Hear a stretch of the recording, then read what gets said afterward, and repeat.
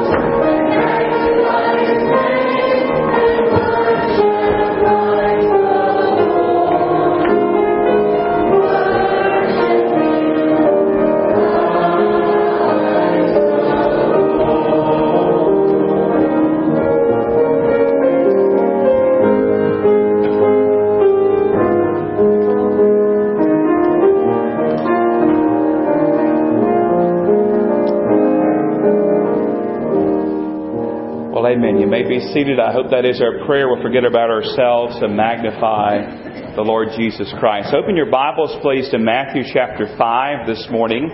Thank you, boys and girls, for that good music to lift our hearts in worship. Matthew chapter 5. In his Friday evening devotional for September 25th, Tom Barnard tells a story about something that happened in October of 2002. He said, on October 15, 2002, the Associated Press carried a lighthearted story about Billy Graham. It reported that the Dallas Cowboys, honoring the distinguished life and ministry of Dr. Graham, presented him with a cowboy jersey with the name Graham on the back and the number 1 in large print on the front and back. Grant responded to the gift in a way that demonstrated his unique sense of humor. He said, "It has my name on the back, and I'm number 1. I may show up at the next game and see where they put me." Barnard says the evangelist had about as much chance at getting into the game as those unlearned disciples had in taking seriously their calling by the Master, the Lord Jesus. Who would have thought that those 11, without Judas, of course, at this time, had the gifts and graces to change the world for Jesus? Yet they did. Jesus called them and they followed. The Church of Jesus Christ was born. As I read that story, I thought about the many Christians who, when it comes to evangelism, when it comes to sharing the gospel, when it comes to sharing their faith, to getting out the gospel, they feel like that's something best left to the number 1s in our world, the Billy Grahams, the great evangelists. They kind of feel like Billy Graham would have felt had he shown up at that ball game to play quarterback for the Cowboys. He would have felt unprepared and overwhelmed. But listen to what else Barnard wrote in this devotional, talking about those original disciples. Who were those chosen people? Bishops, priests, prophets? The cream of the crop? Hardly. They were ordinary people, called to do an extraordinary task. Were there any more gifted than you or I? No. The secret was not in what they were, but in what Jesus saw in them.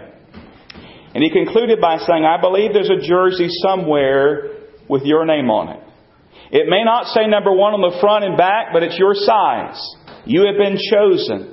The Lord Himself has called you. He wants you to show up at the next game. How about doing just that? You might be surprised to see where in the game He puts you. You may be a starter. I want to remind all of us as believers today, every Christian listening to me, that you have a role to play. God has placed you in His family. He's made you a part of the body. He's gifted you. We've talked about that in this series. He's equipped you, and He wants you to share the gospel, His gospel, the story of the death, burial, and resurrection of Jesus Christ with other people. And in this final message in this series, I Love My Church, that's what we're going to be talking about, sharing the good news of Jesus Christ. We've been talking week in and week out about loving the church. And by now, if you've been here, you know we're not talking about the building. We're thankful for the building. We're thankful for the facilities. We're thankful for these resources. But the church is made up of the people, the body of Christ. And we've been talking about loving one another. And it has an impact, if we'll really do that goes beyond these four walls. In fact, our lives should point other people to Jesus. Our lives should bring glory to God. So we're going to look at Matthew chapter 5, if you found it now. It'll also be on the screen in front of you if you'd like to follow along there. Matthew chapter 5. These are the words of the Lord Jesus. These come right after the Beatitudes. And here in Matthew chapter 5, verse 13, the Lord Jesus says these words, "You are the salt of the earth.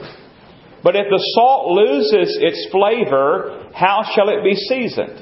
It is then good for nothing but to be thrown out and trampled underfoot by men. You are the light of the world. A city that is set on a hill cannot be hidden. Nor do they light a lamp and put it under a basket, but on a lampstand, and it gives light to all in the house. Let your light so shine before men, that they may see your good works and glorify your Father in heaven." Now, these few verses are very straightforward, aren't they? Jesus says, as a follower of His, you are salt and you are light. You may not have realized that, but you are salt and you are light. You are salt. You are light. You're the salt of the earth. You're the light of the world.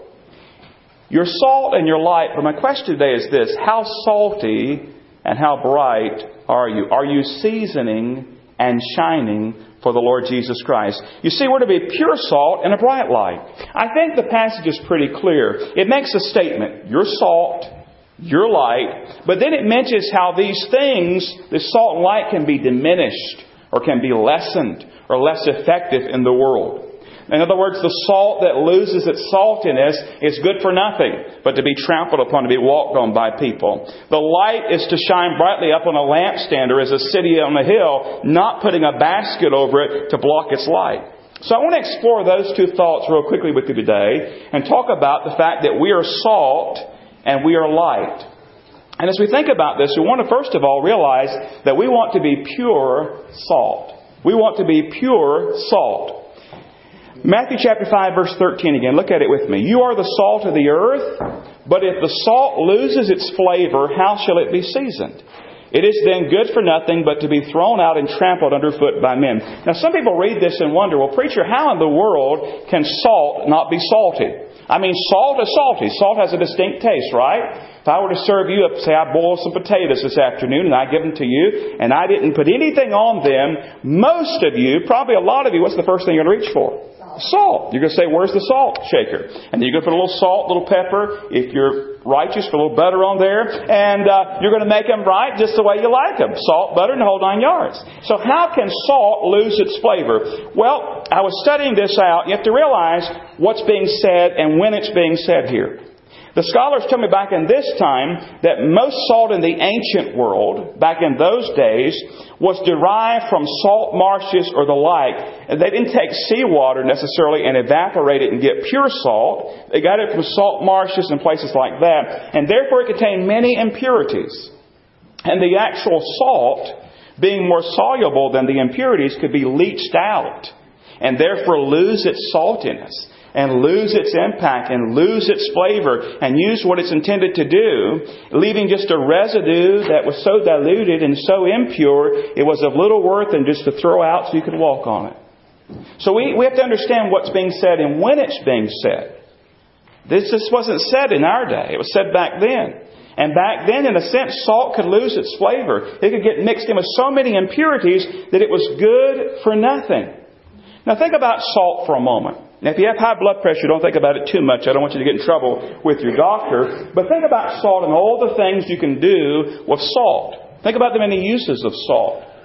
Today we use salt to, of course, flavor food. We've already talked about that. We use it to season our food and make it taste better.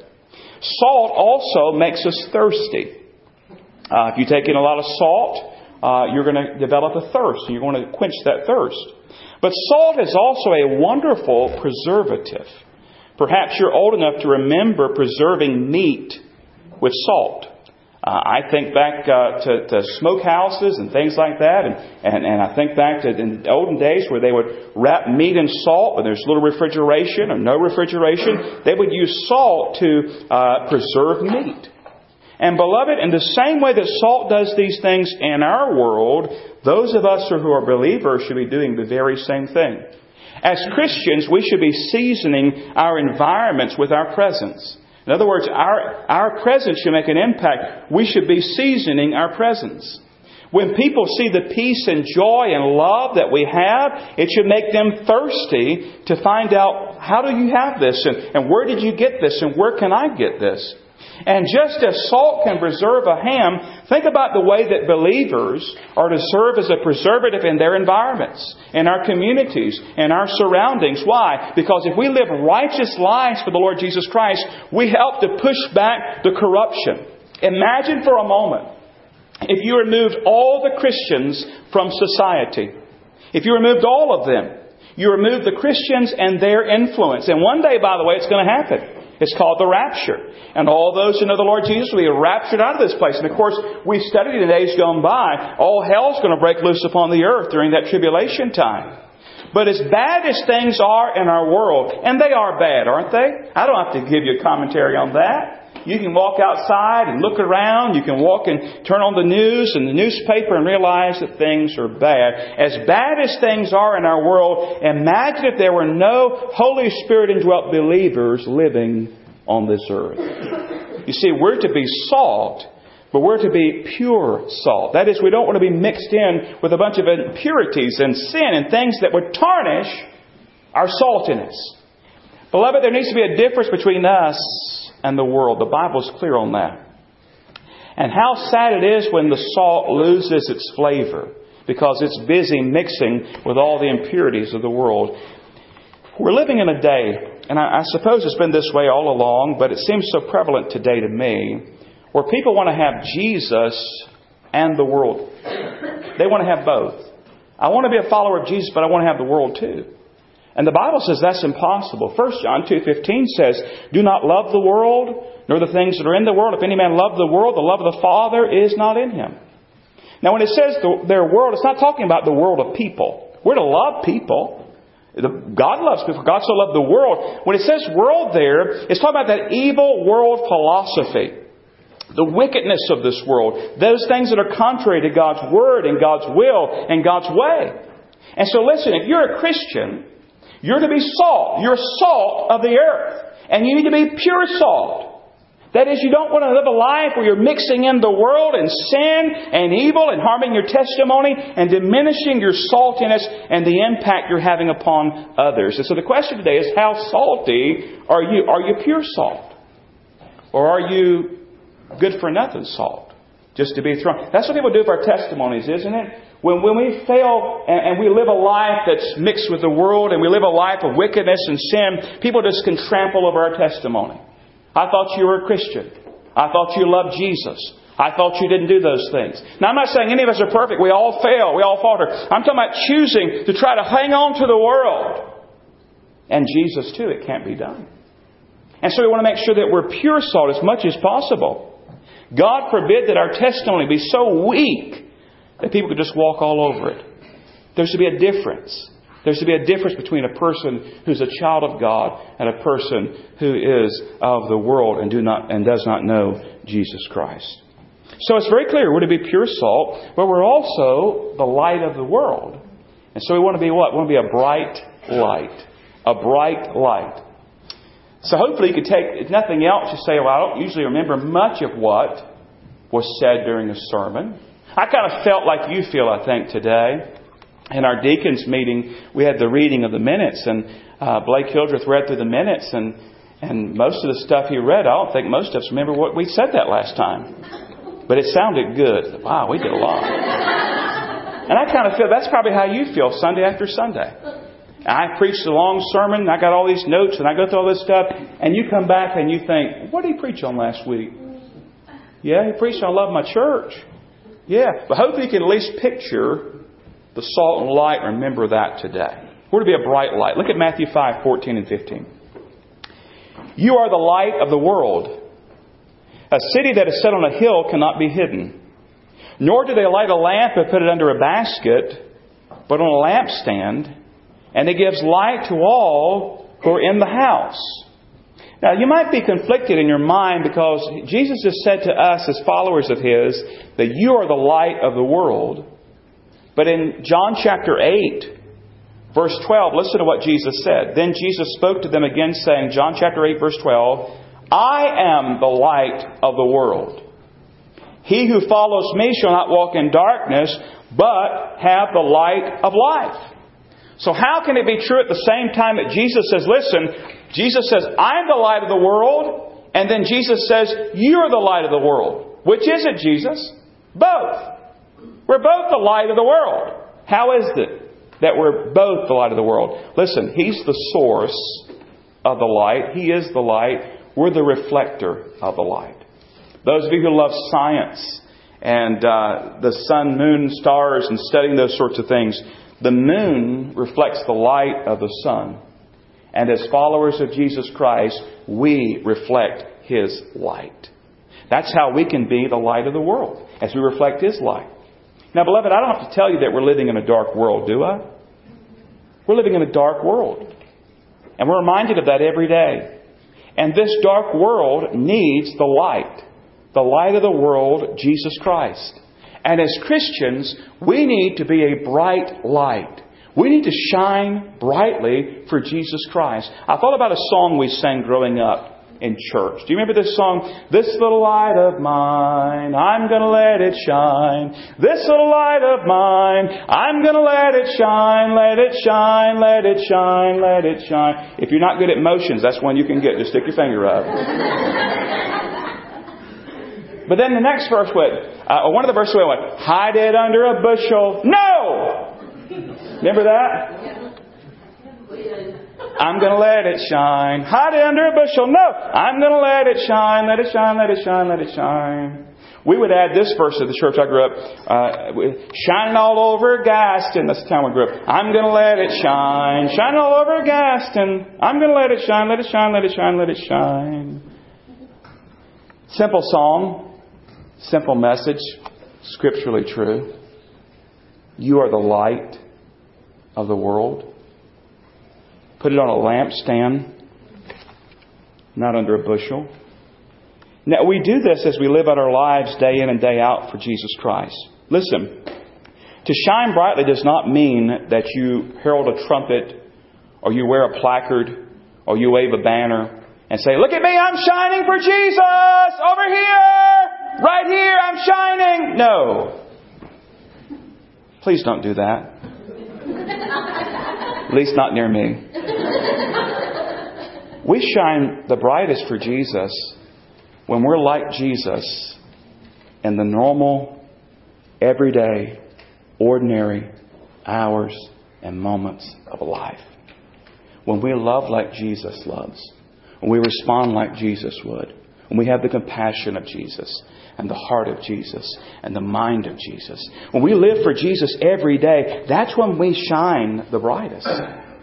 Not taking out an ad in the newspaper saying, look at us, we're shining for Jesus. It's being the hands and feet of Jesus. It's sharing His message.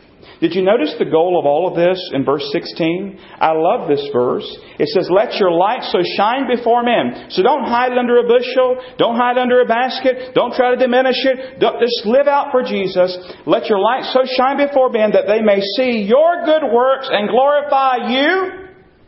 No. What's it say? Glorify your Father in heaven. In other words, the reason we want to be pure salt and a bright light, not is so everybody can say, hey, look at me, I'm pure salt and a bright light. No, it's saying, listen, I love Jesus, I live for Jesus. And someone looks at our lives as we're pure salt and a bright light, and they glorify our Father which is in heaven.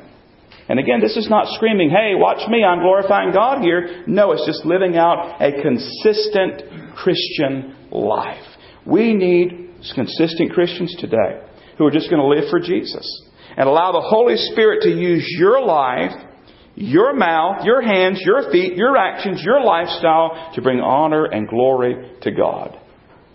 Beloved, you're the salt of the earth. You're the light of the world. Are you pure salt? Are you a bright light? Or have you allowed some things to creep into your life that's diminished your impact? You're doing some things, you're going some places, you're partaking in some things, and your conscience isn't clear about it, and you know maybe even they're wrong. You're doing some things that could hinder your testimony. It's time to give those up. Arthur McPhee put it so eloquently years ago. You are writing a gospel, a chapter each day, by the things that you do and the words that you say. Men read what you write, whether faithless or true. Say, what is the gospel according to you? Do men read His truth and His love in your life? Or has yours been too full of malice and strife? Does your life speak of evil? Or does it ring true? Say, what is the gospel according to you? See, my big fear, beloved, with Friend Day is that it becomes the only time that we're seeking to reach people for Christ. It's prime time for sure. And it's something we focus on and work hard at. And we pray God will use it. And it's a reminder year after year after year. But the whole point of it, beloved, the Bible tells us that we're the light of the world and the salt of the earth all the time. So I want to encourage you to shine brightly for Jesus. Be salty for Jesus, if you will. Flavor where you live. Let your light so shine before men that they see your good works and they glorify your Father, which is in heaven. Would you bow your head and close your eyes in these last moments together? Nobody looking around, nobody shuffling papers, nobody packing up to go home. Just a quiet moment between you and the Lord. I want to ask you to consider this. Is there anything in your life, Christian, that you need to get right about with God? Is God the Holy Spirit speaking to your heart about anything that's not right? Would you get right about it now? The Bible says we confess our sins. He's faithful and just to forgive us our sins and cleanse us from all unrighteousness. And He desires to make you pure and clean and put you in a right fellowship with Him. Would you take a moment and allow the Holy Spirit to speak to your heart? Would you do business with God today?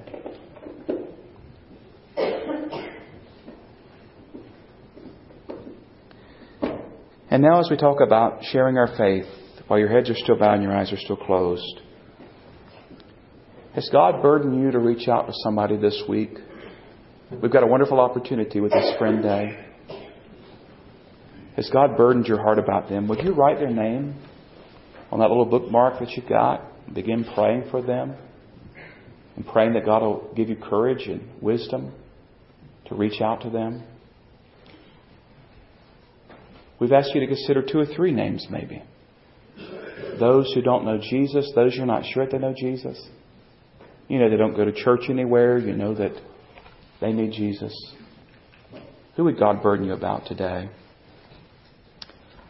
I would encourage you to jot those names down and pray for them this week and invite them. Let us help you pray for them. Write their names on that slip and give it to us as you leave today. But I also invite you, if you'd like to, as we sing a closing song, to come and pray for them by name. The altar is open today, and we're going to sing in closing the song, Take the Name of Jesus with You. But this week, let's be pure salt and bright light as God enables us, as God helps us. And we know we can't do this on our own. We do it as we allow the Holy Spirit to live His life through us, Jesus' life through us. Would you allow Him to use you? Father, thank you for this passage of Scripture. Thank you that you have chosen to use us. We don't understand that. Father, we fail, we falter, we fumble the ball so many times. We mess up. We heard our testimonies. We sin. We fail. Yet you chose us to be the light bearers, to be the light of the world as we reflect your light. Father, just as you used those early disciples, you desire to use us. And I pray, Lord, that we will be usable. We will submit, surrender our lives to you. And pray, Lord, that you would live your life through us for your honor and your glory.